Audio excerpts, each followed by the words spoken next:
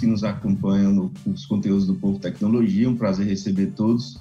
Lembrando que a gente, toda quarta-feira, sempre às 17h30, a gente pontualmente, britanicamente, está no ar, trazendo conteúdos de tecnologia que fazem diferença no seu dia a dia, que podem interessar você, e que são questões ricas do ponto de vista do desenvolvimento, da intelectualidade, da construção de um mundo novo. Eu costumo dizer que o Povo Tecnologia aborda desde pesquisa em pele de tilápia até a segurança das urnas eletrônicas, a cibersegurança, porque tudo isso faz diferença, interfere na vida do cidadão e da cidadã. Isso aqui é o recorte que a gente gosta de criar nesse conteúdo, nesse conhecimento que a gente compartilha todas as quartas às 17h30, sempre pontualmente. Mas também, todos os dias na CBN, comentários diários, né, na Rádio CBN, e também na coluna do Povo Tecnologia, que você encontra lá no portal Povo. Então, um prazer receber todos mais uma vez. Lembrando que esse conteúdo ainda é temático ao Inova 2021, que é o evento de tecnologia e inovação do Jornal Povo. E hoje a gente vai conversar, é a segunda vez que a gente aborda esse tipo de assunto, só que hoje a gente faz um recorte um pouco diferente. Games, jogos, só que hoje a gente vai focar um pouco mais no mercado, embora a conversa seja livre, sem roteiro, e a gente vai batendo um papo com os nossos queridos convidados, que são 2/3 de uma empresa chamada Rock Ferry Studios. E aqui conosco, 2 dos 3 sócios, que é Ítalo Furtado, que é gerente de projetos, design de produtos e desenvolvedor, propriamente dito, dos jogos, além de Rômulo Jardim, que é professor universitário, game designer e, obviamente, também sócio. Eles 2 fazem parte aí da empresa, são 3 sócios e eles 2 estão conosco. Ítalo, Rômulo, imenso prazer receber vocês, muito obrigado por terem aceito o convite, estarem aqui dividindo parte desse conhecimento que vocês têm adquirido aqui com as pessoas que nos acompanham no Povo Tecnologia. Então, prazer, Ítalo, prazer, Rômulo. Poxa, muito prazer de estar aqui. Eu gosto muito de brincar com o Rômulo e com o Edward, né, que é o nosso terceiro terço, que não pode estar aqui, e na nossa conversa a gente explica por que ele não pode estar aqui com a gente. Sempre que é para falar de jogos e para a gente fazer as pessoas entenderem as nuances disso, a gente vai participar de todas as conversas possíveis. Que maravilha. Rômulo? Opa, fico muito grato pelo convite. Eu, como professor que você citou aí, uma das coisas que mais me apetece, né, é saber do interesse das pessoas sobre essa área, né? É algo muito nublado, apesar de a gente ter aí um público que consome muito. Quando se fala em produção, quando se fala em formação, as pessoas ainda ficam assim, como é que funciona isso? Né? Então, o que eu puder estar sanando por parte aí do desenvolvimento aí de jogos e dessa formação de pessoas nessa área, nesse segmento, fico à vontade, à disposição. Onde você dá aula, Rômulo? Dou. Mas eu onde? já... É universidade? Pronto. É um curso próprio? Onde é? Vamos lá. Eu dou aula hoje em vários locais, na verdade. Eu dou aula para crianças de 10 a 14 anos de desenvolvimento de jogos num projeto chamado LabNec, que é uma parceria com uma empresa chamada BSQ, de inovação. Eles que trouxeram também o hub de inovação e tecnologia da Dell, né? E em parceria com o Instituto Nordeste Cidadania, o INEC. E aí a gente tem um laboratório chamado LabNec. A proposta desse laboratório é levar para 2 segmentos que a gente trabalha hoje, que é no Bom Jardim e no Vila União, essa oportunidade para essas crianças de conhecerem uma tecnologia, né, nova, de terem a oportunidade de... a gente oferece 2 cursos hoje, principalmente focado em desenvolvimento de jogos, robótica, mas já está há uns 2 anos, e nesse ano agora a gente introduziu também desenvolvimento de aplicativos e UX, justamente para a gente poder oferecer gratuitamente para a população local essa oportunidade de conhecer e entender um pouco mais dessas novas tecnologias. O UX, como já me ensinou o Ítalo agora há pouco, é design de produtos. De certa forma, sim. A gente exatamente. foca muito em experiência de usuário. A gente vai falar de um pouquinho mais disso. Pronto. Tá. E terminando, eu já sou professor, além desse projeto, há uns 4 anos, fazem 2 anos agora, no início da pandemia, né? Eu comecei a lecionar o ensino superior na Estácio, no curso de jogos digitais. Então, eu Pronto, venho era aí isso que eu já... ia perguntar. Então, Exatamente. essas aulas todas que você ministra é com foco, você não saiu do seu foco Não. de game, de jogo. Eu tenho formação na própria Estácio, eu me formei como tecnólogo em jogos digitais, o Ítalo também é formado nisso, e eu tenho especialização em programação e desenvolvimento de jogos pela Unicristos, né? Então, eu fui caminhando pensando na pedagogia justamente porque é a base de como eu conheci, eu entendi, e hoje eu estou me colocado e eu gostaria de poder aconselhar e guiar as novas pessoas, né, os novos profissionais também nessa área, né, pegando a experiência que eu passei e juntando com a parte acadêmica. Vamos, você está há quanto tempo trabalhando com games? Aí eu falo de trabalho, não que você gosta de game, né? Pronto, de trabalho, eu acredito que eu estou há uns 7 anos. Eu conto, sempre quando me perguntam isso, é a primeira vez que eu recebi para trabalhar com jogos. Eu lembro até hoje que eu estava voltando no ônibus com um colega e a gente acabou de sair de uma reunião com uma editora de livros que eles queriam que a gente pegasse um livro e transformasse ele num jogo de tabuleiro, não era nem jogo digital. E aí eu olhei assim para a cara do meu colega, que é o Luiz Pedro, um abraço para ele, que também é professor em outra sede da Estácio, em outro estado. E eu disse assim, Luiz, a gente está recebendo nosso primeiro salário para trabalhar com jogos. Ele é mesmo, cara. E a gente ficou muito feliz. Tá bom. Ítalo, me diz aí, me explica o que é que faz um design de produtos dentro desse mundo aí de games. O que é essa tal de coisa, né? De design de produtos, UX, UI, tantas siglas, Isso. né? O grande lance, Hamilton, é assim, quando a gente fala de jogos, principalmente jogos digitais, mas não ignorando jogos físicos e tudo mais, a gente tem que lembrar que, antes de tudo, a gente está fazendo um produto. E esse produto, ele existe para que as pessoas possam consumir ele dentro de um engajamento, dentro de uma vontade, né? Então, elas usam aquilo de uma forma muito espontânea.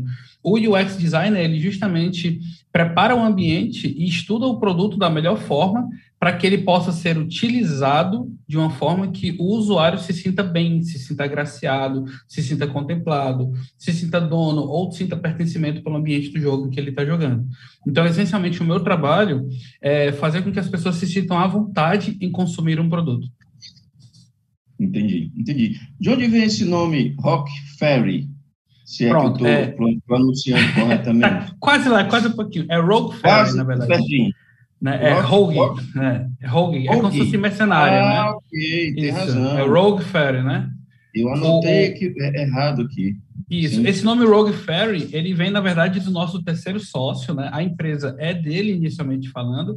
Nós nos agregamos. Nós tínhamos uma empresa chamada Me and You Games e a gente comprou partes da Rogue Ferry, para poder, cada um comprou um terço, né? Para poder integrar com ele. E a proposta da Rogue Ferry é justamente, traduzindo para português, é como se fosse uma fada mercenária. Então, parece uma coisa ruim, a primeiro modo, né? Parece assim, nossa, uma fada mercenária, ser mercenário parece uma coisa meio do mal, meio, né, esquisita. Só que a proposta da Rogue Ferry, quando a gente fala de rogue, esse mercenarianismo, vamos dizer, é justamente a gente olhar para vários horizontes e a gente nunca negar uma possibilidade de abrir uma porta. Então, a nossa proposta é justamente fazer o bizarro, fazer o fantástico, fazer o imaginário acontecer das melhores formas possíveis. Então, o nome Rogue Ferry, ele significa isso. É fazer aquilo que seja interessante, que estimule o imaginário e que ninguém nunca pensou em fazer e que simplesmente é legal de fazer. Eu posso estar equivocado, mas acho que o mercenário era um soldado pago, né? Exatamente, né? Ele era um soldado pago para fazer um serviço. No nosso caso, esse pagamento é como se fosse você ter gostado daquilo que a gente te entregou, sabe? Obviamente que a gente paga as contas com dinheiro, né? Isso aí não é novidade para ninguém. Ainda não inventaram coisa melhor para isso. Não inventaram coisa melhor, estão tentando aí, mas o lance o lado mercenário é muito mais no sentido de eu topo qualquer parada. É mais nesse lance, assim, a gente não fecha nossas portas para possibilidades, claro que dentro de jogos, né? Tá, e a empresa, qual o mercado dela? Nacional, regional? Como é que vocês estão Tem um mundo aí novo sem fronteira, mas onde é que vocês conseguiram chegar? Pronto, perfeito, né? Dando um pouco de spoilers aqui, o nosso terceiro sócio hoje, ele está trabalhando numa empresa chamada Ubisoft, que é uma das maiores publicadoras do mundo. Hoje ele é programador lá de multiplayer, né? Ele é líder de programação multiplayer lá. Então, com esse passo que ele deu, a gente pode dizer seguramente que a Rogue Ferry hoje é uma empresa internacionalizada nisso, né? A gente está fechando alguns projetos. Claro que a gente tem alguns termos de confidencialidade que são assinados, a gente não pode falar ainda abertamente sobre esses projetos, mas a gente pode dizer tranquilamente que a nossa empresa é a empresa que hoje fala do mercado internacional em geral, né? E a gente tem como missão levar o nosso Cearazinho para tudo que é canto que for. Perfeito. E, Rômulo, game pode ser game direcionado para saúde, para educação, que você conhece bem, pode ser o game da diversão, pode ser, enfim, as possibilidades são muitas e todo dia surge uma novidade nessa seara. Vocês têm um foco, vocês têm um viés, ou é o que for contratado, vocês têm tecnologia, tem visão e produção para desenvolver? Pronto, né? Como o Ítalo falou, tanto eu quanto o Ítalo, nós tínhamos uma empresa, que era a Minha New Games. Nós tínhamos um foco lá, desde que a gente tinha a empresa. Tu pode me corrigir, Ítalo, quantos anos que a Minha New já tinha? A Minha New foi fundada em 2014 e nós fomos com ela até 2019. Pronto, né? Então, e aí foram 5 anos de empresa aí. O que acontece? Então, foram 5 anos, apenas vocês dois. Exatamente. Então, nesses 5 anos, a Minha New, ela foi um amálgama, ela foi se modificando. Como nós porque queríamos trabalhar com jogos, a gente acabou pegando várias possibilidades. Então, se alguém chegasse para a gente com a ideia de fazer um jogo sério, com a ideia de fazer um adver game, que é o jogo voltado para a venda de um produto, se fosse para customizar design apenas de algum produto específico, como outsourcing e prestação de serviço, a gente estava pegando. Então, nesses 5 anos, a gente realmente prestou muitos serviços para outras empresas ou outros parceiros que contratavam a gente. Então, por que a gente fez isso? Como nós nós somos um estúdio pequeno, que tínhamos começado, nós não tínhamos... essa é uma das maiores dificuldades de um estúdio independente. A gente não tem, às vezes, fundos para poder pagar uma grande equipe para poder estar fazendo as nossas próprias produções intelectuais, né? Então, a gente, como prestava serviço, primeiro a gente tinha que vender um projeto para depois captar o recurso do cliente e aí conseguir contratar outras pessoas para poder facilitar esse processo de produção do produto. Nós estamos falando dos 5 primeiros anos, e ainda assim não eram vocês que executavam. Vocês faziam A gente executava parte do projeto. Parte do projeto a gente executava. O que acontece é muito assim, por exemplo, né? Um projeto que exige dublagem, por exemplo, né? E aí, mandando um abraço para o Vinícius Boza aí que está assistindo a gente. Eu preciso de uma dublagem, ok, show de bola. A gente não dubla, apesar de eu flertar com a dublagem, acho isso bacana e tal, mas a gente contrata dubladores de fora, a gente faz um contrato terceirizado com essas pessoas para isso. Isso não quer dizer que essas pessoas são indexadas na empresa, elas são indexadas ao projeto, né? Então, a Minha New sempre teve essa política e a gente justamente se juntou com a Rogue Ferry por ter uma política muito similar de resolver as coisas e trazer os projetos para serem executados. Então, hoje nós somos um estúdio pequeno com 3 pessoas, mas hoje, dando um pouco de spoiler, acho que o Sói vai brigar comigo, que é o Eduardo, né? 3 pessoas. 3? Né? São os 3 sócios só em pé e pronto. Eu acho que o Eduardo vai até brigar comigo depois de sair daqui, mas hoje nós temos uma parceria com a Sony e com o Google, por exemplo. Então, porque justamente a gente viabiliza os projetos. Então, eu tenho essa necessidade, eu tenho isso aqui para acontecer. Mas, o que a gente pode fazer? Rapaz, a gente pode fazer isso aqui, e aí entra a questão do design de produto, né, do game designer muito forte nisso, né, e aí do Edward com essa questão da tecnologia, de viabilizar quais são os parâmetros tecnológicos que a gente precisa utilizar em relação a isso.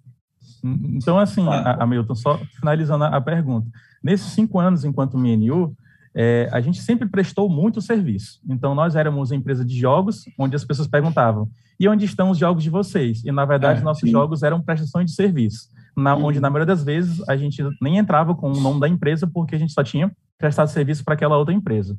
Só que, ao aceitarmos a entrada e a parceria com a Rogue Ferry, a gente mudou um pouco o nosso viés e agora a gente tenta trabalhar no que a gente chama de propriedade intelectual. Então, a ideia é a gente produzir os nossos próprios jogos ou publicar jogos de parceiros junto com a gente, não mais prestar serviço para outras empresas.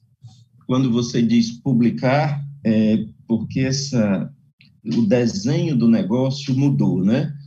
Você não vende uma mídia, você torna esse jogo disponível na cloud, streaming, e espera que as pessoas se associem a ele, que o conheçam e que utilizem. Esse é o negócio hoje. E quais são as principais plataformas que geram desejo nas pessoas? Bacana, muito bom você perguntar isso, porque assim, hoje quando a gente fala de desenvolvimento de jogos, o desenvolvimento em si, o jogo em si, hoje ele é um commodity. Se espera que o desenvolvedor de jogos saiba fazer um jogo, né? E aí, hoje, todo o direcionamento é para realmente a venda desse produto e o love marketing desse produto, né? Então, as principais plataformas hoje, né, são o que o pessoal chama de grande três, né, quando a gente fala de console, que é a Nintendo, a Microsoft e a Sony, em relação a consoles em si. Certo. E aí tem os grandes dois, que é o Android e o Apple. A gente não pode ignorar, né, essas duas coisas para console e tudo mais.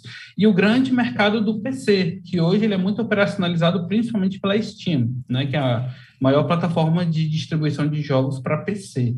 Então, isso a gente está falando só de jogos de console e que tem propósito de entretenimento. A gente não está nem colocando aí, Hamilton, por exemplo, jogos sérios, jogos de propósito alternativo, jogos corporativos ou coisas do tipo, né? Toda hoje a parte didática, de qualificação, de treinamento, isso não está nem contemplado na sua resposta, né? Não está nem contemplado, exatamente. Porque justamente o direcionamento hoje da Rogue Fair é trabalhar propriedades intelectuais que sejam focadas em entretenimento, né? Que a gente realmente quer se aproximar dos jogos que a gente cresceu jogando. A gente quer se aproximar mais desse mercado, né? Por mais que a gente tenha durante muito tempo entrado no mercado corporativo, feito gamificação e tal, feito jogos educativos, isso é legal, claro que tem o seu valor, é muito importante, mas o nosso foco realmente são propriedades intelectuais focadas para entretenimento.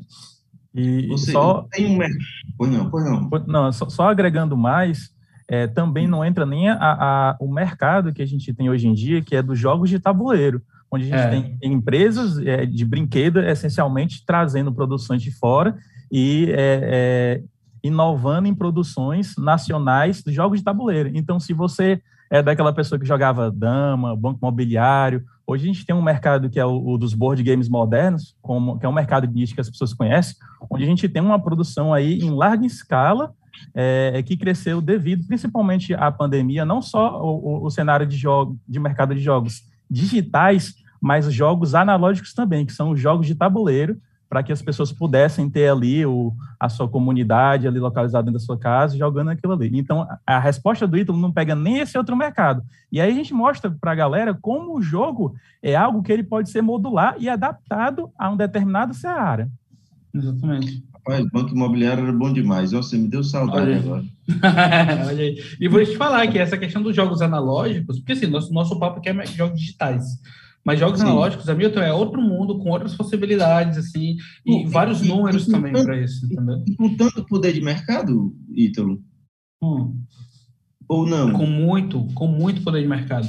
O que acontece é porque, assim, eu associo, aí eu estou tirando realmente, assim, do ITDK, né? Estou tirando das vozes da minha mente, essa referência. Eu associo isso as pessoas que vivem em países que são mais estimulados à leitura acabam gostando mais de board games, né? Então, pode observar que as pessoas que têm um hábito de board games são pessoas que têm um hábito de leitura também intrínseco a isso.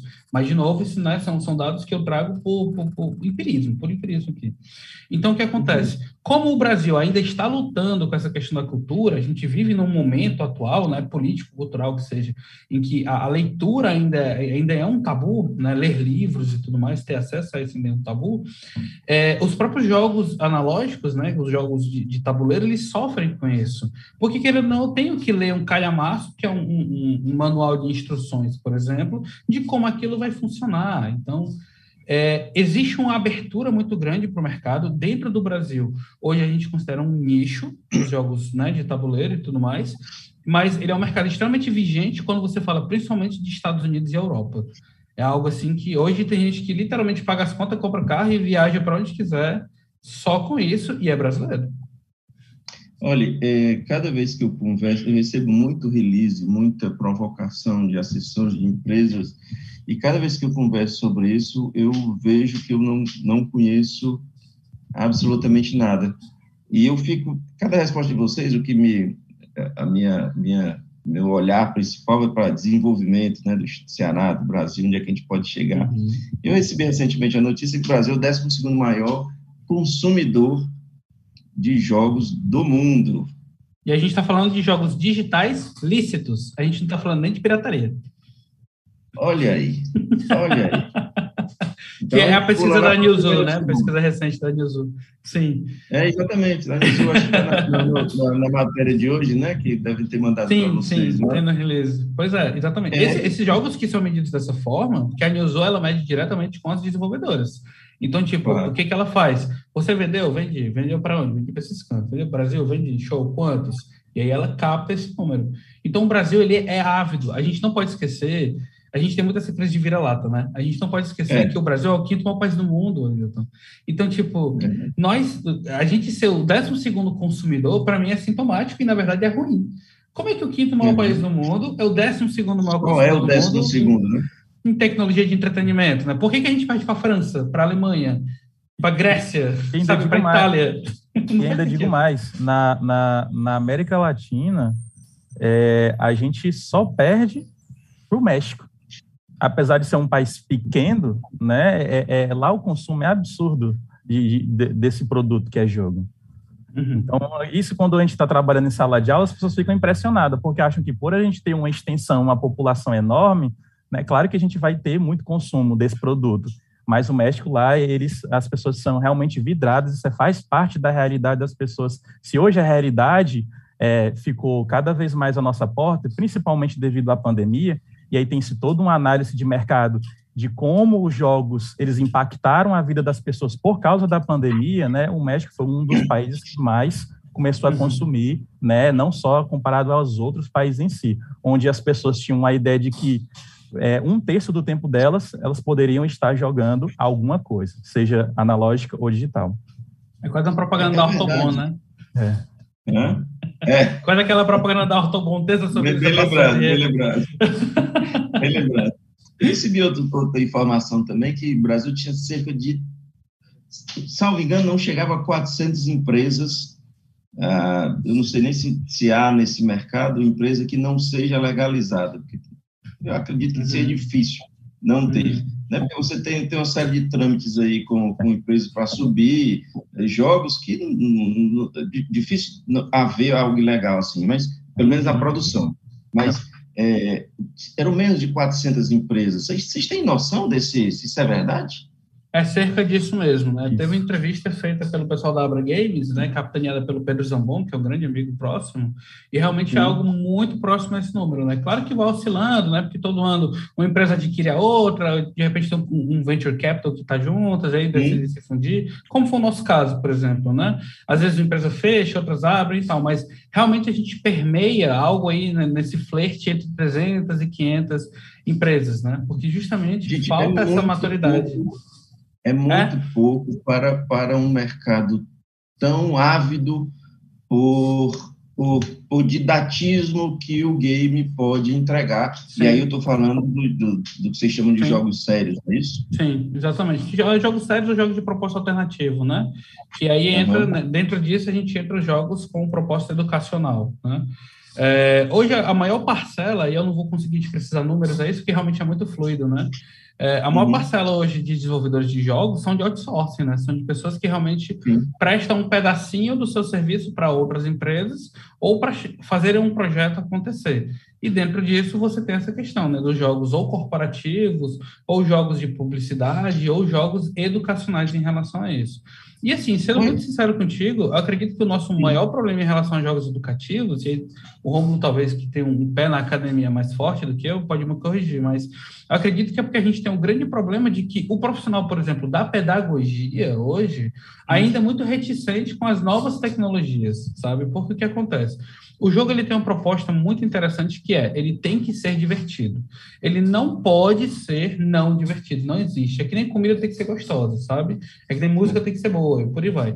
Então, o que acontece? Só que a tampa que os pedagogos querem colocar no final do produto sempre é uma tampa pedagógica, nunca é uma tampa divertida, porque eles têm medo que no meio dessa diversão, e aí, de novo, esse tem medo eu estou tirando do meu empirismo, né, dos trabalhos que eu tive com pedagogos. Mas eu percebi um medo de que a diversão pudesse suplantar a educação, e não. Eu, pelo menos, não enxergo dessa forma, né? A diversão tornasse frívolo um produto tornasse final. frívolo, e no final das contas, ser divertido foi tão bom que eu não aprendi, sabe? Talvez porque a gente tem a questão das brincadeiras, a gente tem essa cultura da brincadeira como algo de passatempo, em que você literalmente desliga o cérebro e está só brincando de alguma coisa, né? Então, eu acredito que a seara pedagógica ainda confunde muito a questão do jogar com o brincar, por exemplo, né? E não entende que, por exemplo, um jogo desses, porque a gente é muito parado por pai de aluno, né? E aí pai de aluno tem uma coisa que eles ficam assim, rapaz, meu filho sabe os, não sei quantos são, acho que são 700 pokémons, não sei. Meu filho sabe os 700 pokémons, mas não sabe fazer uma operação matemática usando duas incógnitas de segundo grau e ele já está, sei lá, com 14, 15 anos de idade. O que você acha que acontece? Rapaz, eu vou te dizer o que acontece. Os jogos são legais e a aula é chata. É isso que acontece. Então, simplesmente é isso. Então, se a gente se permitisse criar jogos educativos, que a proposta fosse ser divertido de fato, mas que você tem que aprender para poder atingir o objetivo de cumprir o jogo, eu acredito que a gente teria mais jogos educativos sendo utilizados até na própria BNCC hoje.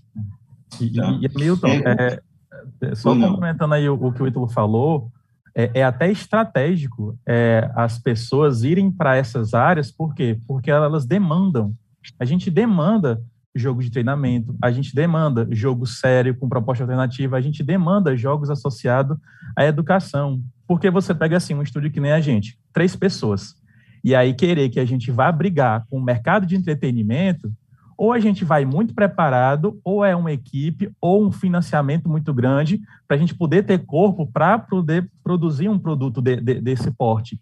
Mas aí foi o nosso lance, né? A gente prestou muito serviço, por quê? Porque a gente viu um mercado que não estava enxergando essa possibilidade. Uma das coisas que eu mais fomento na sala de aula, assim, gente, fazer o jogo do seu sonho para o mercado de entretenimento é legal, é bacana. Mas se você quer entrar na indústria com uma porta que está extremamente aberta e você não está percebendo isso, preste serviço, pondere isso. Hoje a gente tem uma empresa chamada Playtable, que eles trabalham com uma mesa digital enorme, que, se eu não me engano, é a única aqui no Brasil. E essas na América Latina, né? E essas mesas são vendidas para colégios. E nessa mesa você tem uma amálgama de jogos voltados para a educação. Aí você tem matemática, biologia, tudo que aquela escola quiser trabalhar e quiser colocar uma mesa, aquele jogo, tá lá. E a gente tem alguns colegas que trabalham só em produzir esses jogos para essas mesas aí, né? E a galera não consegue visualizar isso. Só tem uma na América Latina e várias na América do Norte e Europa. Exatamente.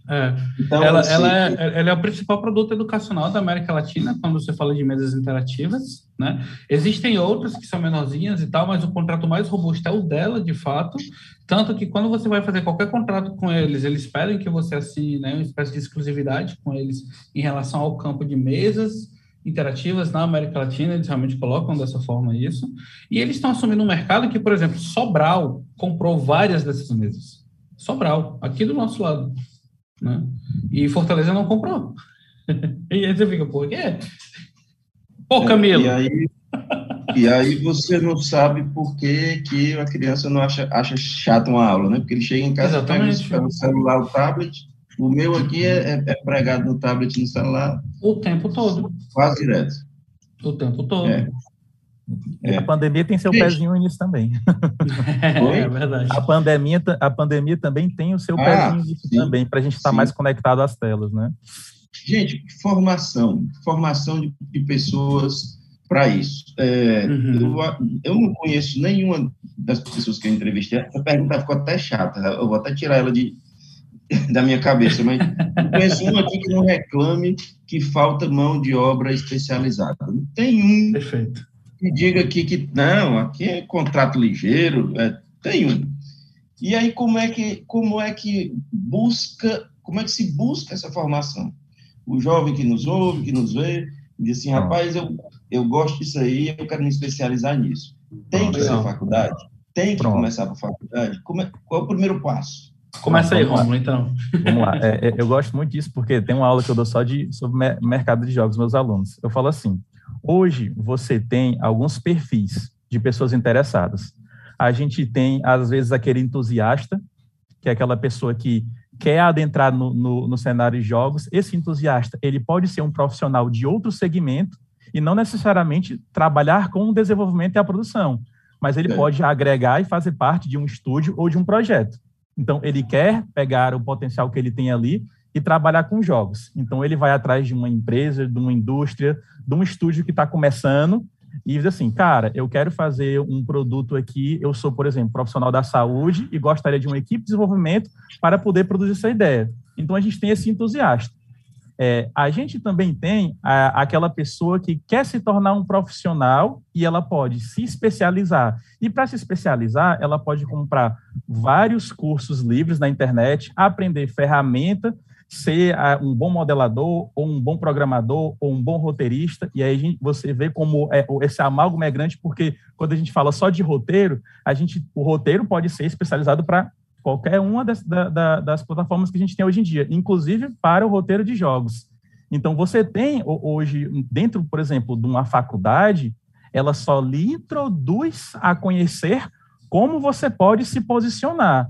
O maior potencial, por exemplo, de uma faculdade de jogos é o potencial de network que você vai ter ali com outras pessoas de vários perfis, a possibilidade de você formar uma equipe, de você começar a desenvolver, a treinar, a se especializar, e dali você realmente pegar as suas capacidades específicas e tentar se especializar cada vez mais nisso. Porque um dos maiores problemas que a gente tem hoje não é informar desenvolvedores. A pessoa vai ali, faz a faculdade, aprende os princípios de algumas ferramentas, aprende o conceito, tem aquela primeira experiência, ela pode comprar um curso livre na internet, melhorar as capacidades dela naquela ferramenta específica, e a gente tem várias áreas nisso, mas tem uma problemática hoje que a maior delas talvez seja a produção do jogo e a venda dele para o mercado. Porque eu posso ser só uma peça da minha empresa, como game designer,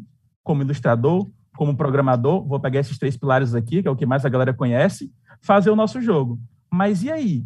O que é que eu vou fazer com esse jogo? Como é que eu vou tornar ele um produto? Como é que eu vou analisar o mercado? Então, a gente vê, principalmente, a necessidade de ter um produtor que auxilie essa equipe. Ou então, essa galera vai ter que despertar o sentimento de ser empreendedor, montar uma empresa, montar um estúdio e ter que aprender mais ainda a empreender. E hoje em dia a gente sabe que montar a empresa tem essas questões, né? Em várias vezes a gente mesmo se bateu muito mais em questões de gerência e de gestão do que botando a mão na massa.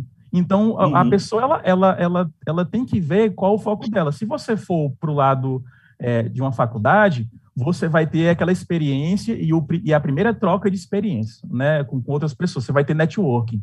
Você também pode querer ser um pesquisador, como a gente conhece várias pessoas que estão aí fazendo estudo da seara, né, porque a gente tem, como é uma área, desenvolver jogos é algo que é muito novo ainda, né, quando a gente fala aí de academicismo. Então, existe muita pesquisa que tem que se desenvolver ainda. Acaba que a gente sempre bate nos mesmos conteúdos, né? É quase que datada, é a bibliazinha, olha, sempre são essas pessoas que você vai estar lendo, estudando, por quê? Porque a gente tem uma carência de novos profissionais promovendo mais conteúdo acadêmico. Nós temos um evento aqui no Brasil que se chama o SB Games, né? E no SB Games a gente tem muita oportunidade para submeter muito artigo, e todos eles são voltados para jogos. Em várias das searas que eles pedem, né? Além de ser um evento onde você pode estar, principalmente para o público que está em faculdades de jogos, né? Tem uma competição toda que gira em cima dos melhores jogos universitários, né, como um incentivo para esses alunos também. Mas você pode simplesmente pegar aqui, comprar um curso na internet, aprender a modelar para jogos e fazer um portfólio de modelador e tentar se externar para uma empresa lá fora ou aqui dentro mesmo do nosso mercado.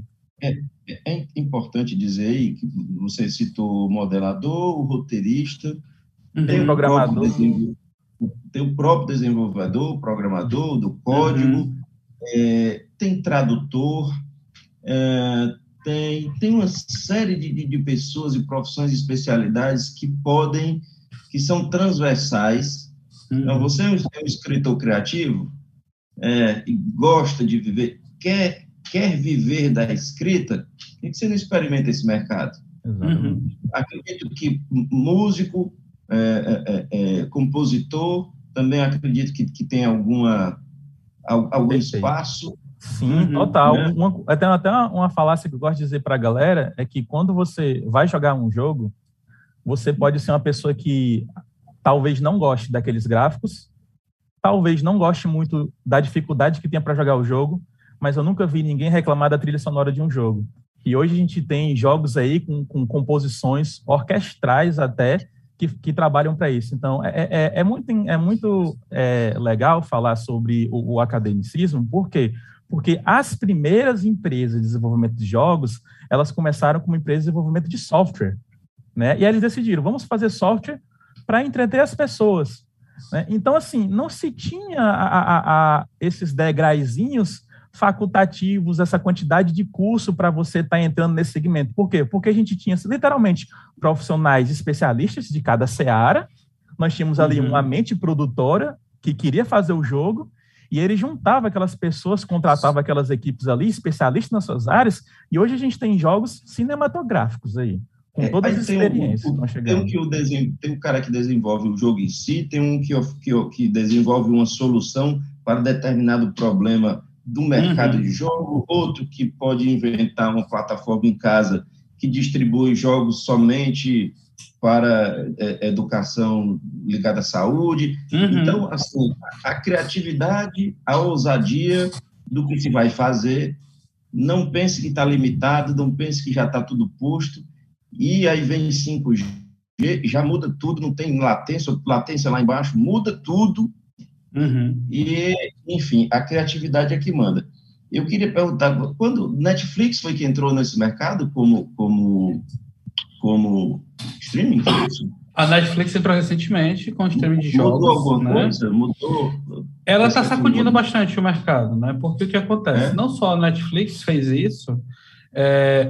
Qual o grande sintoma da Netflix ter entrado no mercado de jogos? Ela ter olhado para isso. É o mesmo sintoma que fez a Luísa Trajano, né, do Magazine Luiza, ter adquirido o Jovem Nerd.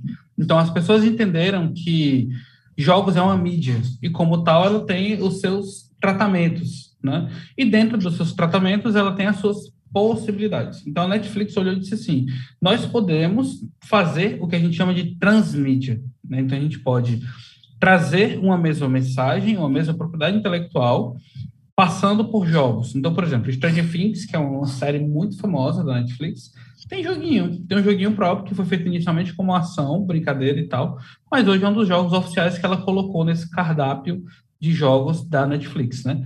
Os jogos da Netflix não são exatamente streamados hoje, né? O que acontece é que se você tiver com o seu aplicativo baixado no seu celular e quando você baixa um jogo da Play Store, ele valida isso, então ele percebe que você tem esse link de contas, então você tem uma espécie de omnicanalidade acontecendo na comunicação dos produtos e do cliente, né? Então, quando a Netflix percebe isso, ela está sinalizando que ela está olhando para jogos além daquele joguinho que o meu filho joga e eu não entendo por quê.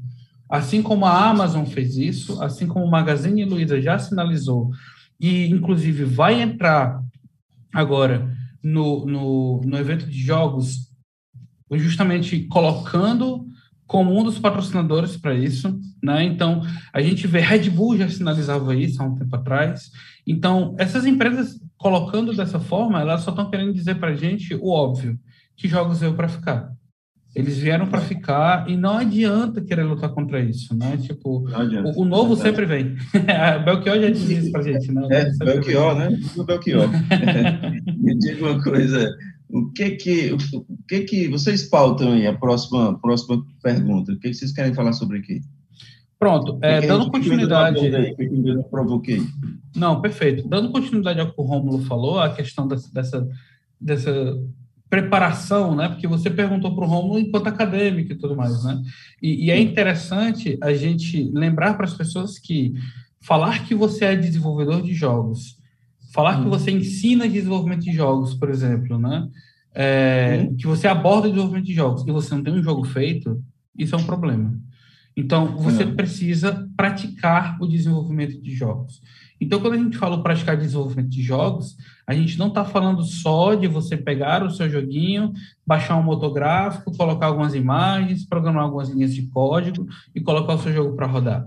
Não, você precisa de pessoas jogando aquele jogo e se divertindo com aquele jogo, porque a grande métrica do desenvolvimento de jogos é o quanto as pessoas se divertiram com aquele jogo e o quanto elas gastariam horas da vida dela fazendo isso, né? E o quanto elas preferem estar jogando aquele jogo ao invés de estar estudando, de estar trabalhando, ou às vezes até de estar cultivando um relacionamento, seja de amizade, de namoro, seja de tal, enfim. Então, essas pessoas hoje, se você quer entrar no mercado de jogos, você não pode mais perceber jogos como uma tecnologia da informação. A gente tem que entender tecnologia, a palavra tecnologia é literalmente conhecer uma técnica. Então, literalmente é você entender que você está criando um produto e que todas as técnicas de fazer esse produto acontecer e vender esse produto são essenciais a ela. Então, eu amo fazer jogos, mas eu odeio pessoas. Você está fadado ao fracasso no desenvolvimento de jogos. Porque a gente faz jogos para as pessoas. Nós fazemos jogos para as pessoas, a gente está lidando com elas o tempo todo, a gente tem que estar vendendo para elas o tempo todo, a gente tem que botar a cara no sol o tempo todo. Então, é muito parecido com a questão das startups, né? Um firmware que vai... Em que você... Acontece, por exemplo, a gente tem o WhatsApp versus o Telegram até hoje. O WhatsApp, ele é um programa 1000 vezes pior do que o Telegram. O Telegram é 1000 vezes melhor, mas o Telegram não investiu em produto como o WhatsApp investiu. É uma grande comparação, é bem didático essa sua fala, viu? E bacana. É uma boa lição aí para quem vai olhar para o mercado, que é fazer essa comparação para saber o caminho que quer seguir. Bom, deixa eu só atualizar aqui as pessoas que porventura entrem depois, que a gente está falando do Povo Tecnologia, que está... Todas as quartas a gente tem a nossa live às 17h30, comentários diários na CBN, e o coluna no Povo Tecnologia. E nós hoje temos o prazer aqui de receber Ítalo Furtado, que é gerente de projetos, design de produtos e desenvolvedor de jogos. Também conosco Rômulo Jardim, que é professor universitário, game designer e sócio. Ambos são aqui, nós temos aqui 2/3 do Rock Ferry Studios. E o que aconteceu com o Edward? Por que não veio? Então, o Edward ele teve um problema de horário porque ele está em um outro fuso horário em relação a nós. Outro fuso horário. Hoje ele está morando em Newcastle, no Reino Unido, e aí para ele ficou um pouco difícil acompanhar a gente aqui. Lá são que horas agora? Lá agora são 9h15 da noite, e ele, como pai de 2 filhos, né, tem que cuidar da família. Aí está naquela confusão toda. 9h15 da noite na Inglaterra ainda não saiu do pub, não, viu? Rapaz, o pobrezinho não teve nem chance de ir. O pobrezinho não teve nem chance de ir. Os filhos não deixam, não. Quando dá 5 minutos para 11 que toca o sino, então é um desespero. Todo mundo correndo para o balcão para pegar o último copo. Mas, enfim, eu quero agradecer Jimmy Lucas, que disse que é excelentes profissionais conhecidos do mercado. O caríssimo Vinícius Augusto Bozo, 2 figuras incríveis, grandes profissionais. E André Xavier, só profissionais de ponta. Vocês estão sendo exaltados pelo profissionalismo. Rapaz, obrigado, gente. Valeu mesmo. É muita responsabilidade. Por falar em profissionalismo, o jogador profissional não, mas o jogador apaixonado, ele tem algum tipo de dificuldade porque assim, fazendo comparação com o jornalismo, o sujeito apaixonado por ideias, Não, não é bem isso. Você tem que ser desapaixonado. O apaixonado Exatamente. por jogos tende a ser um bom profissional ou não? Então, o apaixonado por jogos, ele tende a dedicar muitas horas da vida dele para fazer o jogo funcionar da melhor forma, né? Mas a gente fala muito assim, o exemplo do jornalismo foi perfeito que você deu. Eu gosto muito de colocar o do músico, o do cineasta e o do próprio mestre de cozinha, né? Por exemplo, o chefe de cozinha. Então, se eu gosto de comer comidas gostosas, eu não sou um chefe de cozinha necessariamente, né? E eu gosto de ouvir músicas boas, eu não sou necessariamente musicista e por aí vai. Então, na verdade, a pessoa que é muito apaixonada por jogos, ela vai sofrer uma dor enorme quando ela perceber que o mundo dos jogos, da perspectiva do desenvolvedor, ela não é tão mágico assim. Porque justamente algumas decisões que a gente, enquanto jogadores, questiona das empresas, porque a gente sempre tem essa coisa do, se fosse eu faria de tal forma. Seria muito mais legal se fosse assim, se fosse assado, não sei o quê. E aí, quando você é a pessoa da produção, olhando para o orçamento, olhando para o tempo, olhando para a turma cansada desenvolvendo aquilo, olhando para toda a tecnologia que você tem que embarcar junto com aquilo, aí você entende aquela decisão que você considerou medíocre antigamente, né? Então, é muito bom para você ter essa paixão inicial, essa efervescência, ela é necessária até, porque o desenvolvedor de jogos que reclama na segunda-feira porque está trabalhando, de certa forma, ele está na área errada mesmo. Né? A gente realmente tem uma paixão muito grande pelo desenvolvimento, pelos jogos em si. Mas a paixão do jogar, ela acaba sendo substituída pela paixão por explorar o que um jogador pode fazer, sabe? Acaba ficando bem mais interessante. A nossa moeda de troca, ela muda um pouco. A gente pivota um pouco quando a gente sai do fã para o desenvolvedor. Inclusive, essa é uma dos desafios da gente, né? Não, só complementando, né? Pode falar. Não, eu queria te fazer uma pergunta como professor, porque eu conheço muitos pais, mentira, sou eu mesmo, tá? Fica preocupado, porque até já sei. Com o filho, muitas e muitas horas jogando, e não tem um pai que não fique preocupado. Como essa contradição aí de muitas horas no jogo, você ensinando as pessoas a ter muitas horas no jogo, mas tem um mundo formal aí batendo a porta, como é que fica isso? Pronto, né? Como eu disse, eu iniciei aqui, eu comecei lecionando para crianças, e até hoje ainda leciono, né? Então, eu começo a partir dos 10 aos 14 anos, só que a primeira cisão, o primeiro corte, para você ver, às vezes eu sou meio doloroso com os meus alunos, eu cheguei assim: oi, gente, vocês gostam de jogos, né? Aí toda a turma: gostamos, professor. Então, vocês vão aprender a fazer jogos. Nossa primeira coisa aqui é parar de jogar. E aí os meninos ficam olhando assim para mim: como assim, professor? E eu não faço isso só com os meus alunos, que são os juvenis, não. Eu faço isso com os universitários também, como você mencionou. Ter a paixão é aquela coisa: poxa, o meu primeiro desejo, como o Ítalo falou, eu quero botar a minha vontade agora. Aí você vai atrás. Como é que eu faço isso? Vou estudar, vou pesquisar e tudo mais. Só que o que acontece? Eu teve uma época que eu estava dando aula numa escola, que era escola até de viés mais religioso. E aí as professoras chegaram assim para mim: por que esses meninos, eles estão o tempo todo com um joguinho chamado Free Fire, eu fazendo propaganda aí para os jogos, né? Que é um jogo de tiro. E aí, assim, aquilo não é muito violento? Eu disse: né? Mas por que essas crianças estão o tempo todo ali? Aí é uma questão que eu digo assim: olha, a quantidade hoje de propaganda, e não só a propaganda que essas pessoas recebem, mas também a gente tem algo hoje que a gente chama de hype, né? As pessoas estão falando muito disso. Quando as pessoas estão falando muito de algo, existe uma tendência que a gente procure pelo menos saber do que elas estão falando. E aí, quando você vê aquela criança ali presa naquele jogo o tempo todo, e depois você descobre que não é só ela, que todos os coleguinhas da escola, que todos os coleguinhas da turma, que todas as crianças de todas as escolas estão jogando no bar, que todo mundo está jogando aquilo ali, aquilo vai virar um assunto em comum para elas ficarem interagindo entre elas, né? Então, eu digo assim, não é porque a gente não tenha outras mídias que não possam convencer elas a estar ali. Porque se hoje em dia os meninos estão o tempo todo na tela do celular, quando eles não tinham capacidade de ter um celular, eles talvez estivessem no meio da rua jogando bola, né? Aí você pode dizer, mas isso poderia ser isso é mais saudável porque eles estão se exercitando, ralando um dedo, né? Levando queda, eles estão vivenciando aquilo ali. Arrancando a unha, arrancando o jaboque da unha. Exatamente. Super sadio, super sadio. Super sadio. Então, assim, é até cruel você dizer o poder que hoje o celular tem, a tela tem, de convencer a pessoa a ficar ali. Primeiro porque você tem uma comunidade onde todo mundo está falando e todos os coleguinhas estão falando. Basta qualquer pai e mãe que está assistindo a gente perguntar se não é só o seu filho que joga, são os coleguinhas deles que jogam também, né?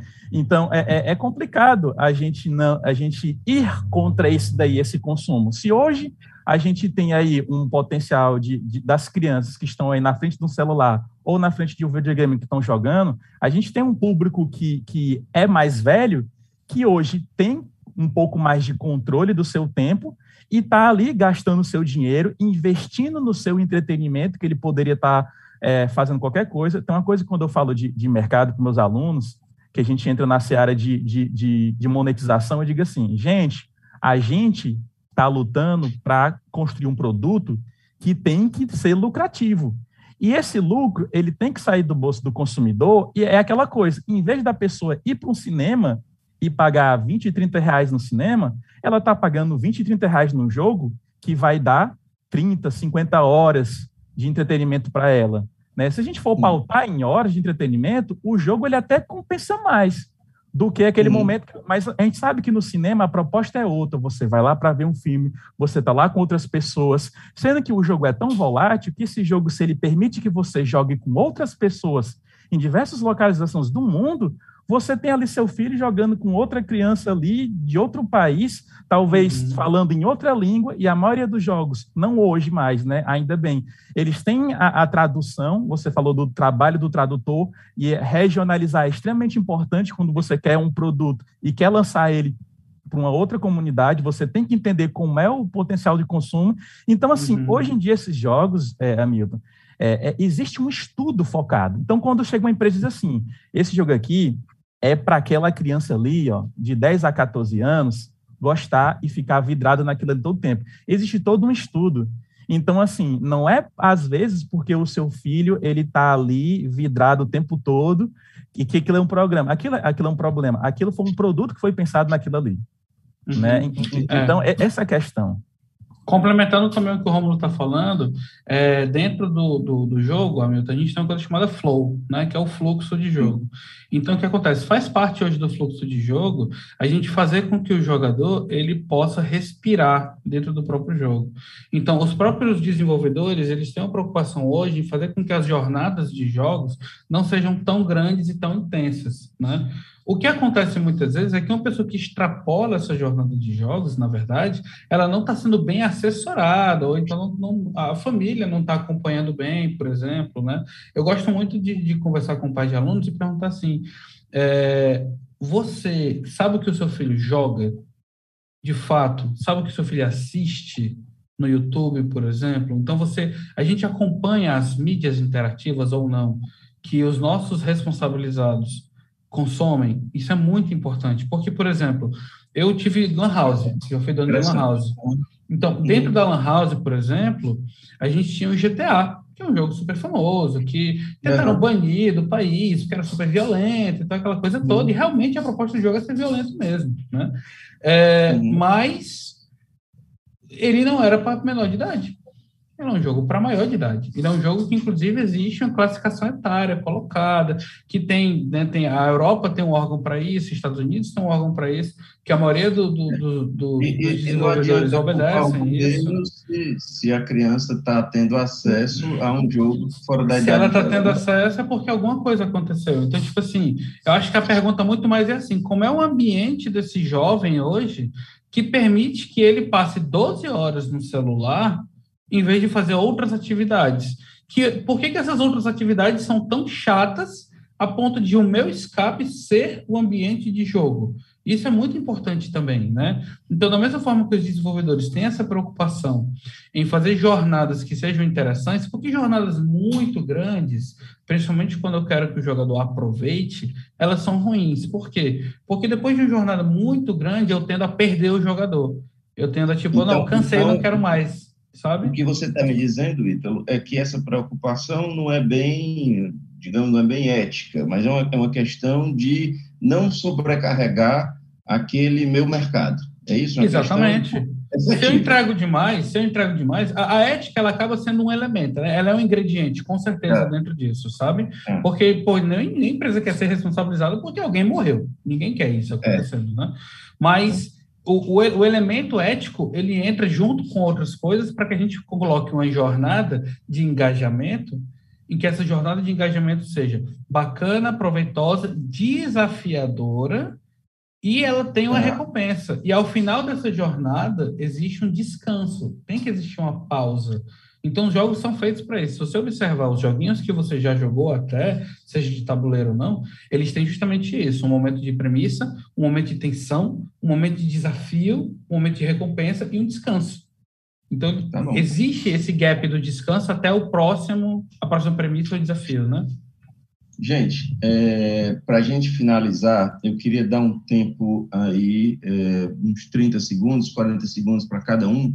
Eu ia até perguntar sobre se o 5G muda tudo, absolutamente tudo, e inclusive os planos de quem trabalha com isso. Mas eu não sei se dá tempo da gente desenvolver, não. Não dando, eu queria dar aí esses 30, 40 segundos para uma fala final, tá bom? Bacana. Quer começar, Rômulo, então? Não, pode ser. Primeiramente, assim, como o Hamilton mesmo falou, quanto mais a gente pergunta, pesquisa, vai atrás de conhecimento na seara de jogos, mais a gente percebe o como o nosso conhecimento é raso e como é uma mídia que está se desenvolvendo. É uma mídia hoje que ela não só avança de acordo com a tecnologia, mas é uma mídia que hoje promove o desenvolvimento de novas tecnologias. A gente tem aí o metaverso sendo criado aí com o Facebook. Uma coisa que eu digo muito para a galera, tem um filme muito legal, eu não vou indicar assim, um livro, mas vou indicar um filme que todo mundo já deve ter assistido e talvez engaje mais fácil. Tem um filme chamado Jogador Número 1, que também é um livro, né? E se você assistir aquele filme ali, pode esperar que aquela ficção ela vai se tornar realidade em algum momento, onde a gente vai estar conectado mais tempo no ambiente virtual do que no nosso ambiente que a gente tem aqui hoje. Hoje a gente já está assim, porque... Como é? Jogo 1, nome? Jogador Número 1. Jogador Número 1, tá. Jogador Número 1. Né? Então, a gente tem aí a tecnologia da realidade aumentada, da realidade virtual, batendo na porta da gente. Ela está sendo bancada hoje, não por indústrias de tecnologia, mas por indústrias de jogos, porque querem que essa tecnologia seja desenvolvida cada vez mais rápido. Por quê? Porque o jogo, ele avança muito rápido e as empresas querem promover novos tipos de experiências, novas interações para o jogador. E o que é mais desafiador hoje é você trazer a pessoa para essa experiência dentro da realidade virtual. Então, isso aqui é um futuro que é assustador, as pessoas ainda não compreendem, e cada vez mais que a gente vai descobrindo, mais a gente percebe o quão isso pode ser amplo nisso daí. Recentemente, quando a gente fala muito de pandemia, e eu gosto muito de trabalhar a pandemia e como ela modificou o mercado, para você ter uma ideia, a gente tem uma distribuidora de jogos chamada Epic Games, que eles têm um jogo chamado Fortnite. É amado pelas crianças, porque o foco é nesse foco mais na criança mais juvenil. Mas o que acontece? Essa empresa, hoje, ela já teve parceria com vários artistas, onde eles puderam promover shows virtuais para essa comunidade que estava jogando. Então, você tem aí um período de pandemia onde as pessoas não podem ir para shows, estão ali dentro do ambiente virtual, com seus avatares, vivenciando aquele show. A gente teve também, eu gosto muito de falar para a galera, em 2021, a gente teve carnaval.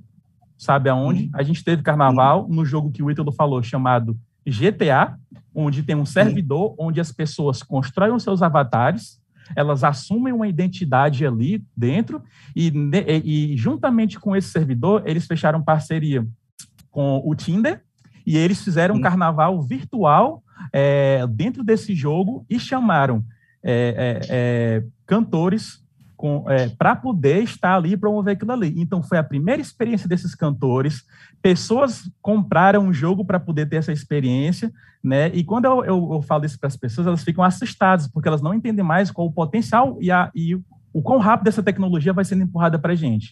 E a gente tem que acompanhar isso daí. Então, assim, podem esperar muito dessa interação no mundo virtual entre as pessoas, cada vez mais. Ok. Ítalo? Uou. Bem, só pautando bem que raspado. O Rômulo pegou seus 40 segundos e multiplicou por muitos, viu? O Rômulo, se deixar, ele fala, professor, né? Professor é esse. Não, mas só dando uma pincelada. Essa questão do 5G, ela muda muita coisa no sentido de perspectiva quando a gente fala de streaming, em geral. E isso é um desafio para todo mundo que está vendo acontecer. Então, normalmente vai acontecer como toda e qualquer tecnologia da informação nova que é implementada, que vai trazer desafios, que vai trazer coisas novas a serem exploradas e, com certeza, vai mudar alguns paradigmas de como coisas funcionam. A gente já vê a computação em nuvem, né, nos últimos 10 anos acontecendo, blockchain e tudo mais. Então, 5G é um sintoma, né, continuado de tudo isso que está acontecendo. Então, para a gente que tem o desafio de vender jogos, é mais um desafio, né, que acontece. Ítalo Furtado, Rômulo Jardim, ambos sócios da Hog Ferry Studios. Eu agradeço imensamente o papo com vocês, imensamente a disponibilidade, a coluna, o CBN, à disposição das novidades aí que porventura forem assistindo, foram chegando e forem desenvolvendo. Agradeço também você que nos acompanha, lembrando que todas as quartas, às 17h30, a gente está aqui, diariamente na CBN, todos os dias, quase todos os dias, na coluna do Povo Tecnologia. Gente, brigadão, felicidade, sucesso e até a próxima. Valeu, Milton. Eu queria fazer só um convite, se dá tempo, muito rápido. O convite são 2 convites. Nós queremos convidar as pessoas a participar do Jamtastic, que é uma comunidade de desenvolvimento de jogos, que ela acontece no Telegram, e queremos convidar as pessoas a ouvir o Lodoravia Podcast, que é um podcast que a gente faz justamente sobre desenvolvimento de jogos. Então, quem quiser entender mais... Lá do Jamtastic, J-A-M, Static, como se fosse fantástico com Jam, né? Jamtastic. E outra é Lodoravia Podcast, que é um podcast que a gente faz sobre desenvolvimento de jogos, e a gente justamente traz vários profissionais de escopos diferentes para conversar. Abração, gente, e até a próxima. Valeu, pessoal. Tudo de bom, hein? Obrigado. Valeu.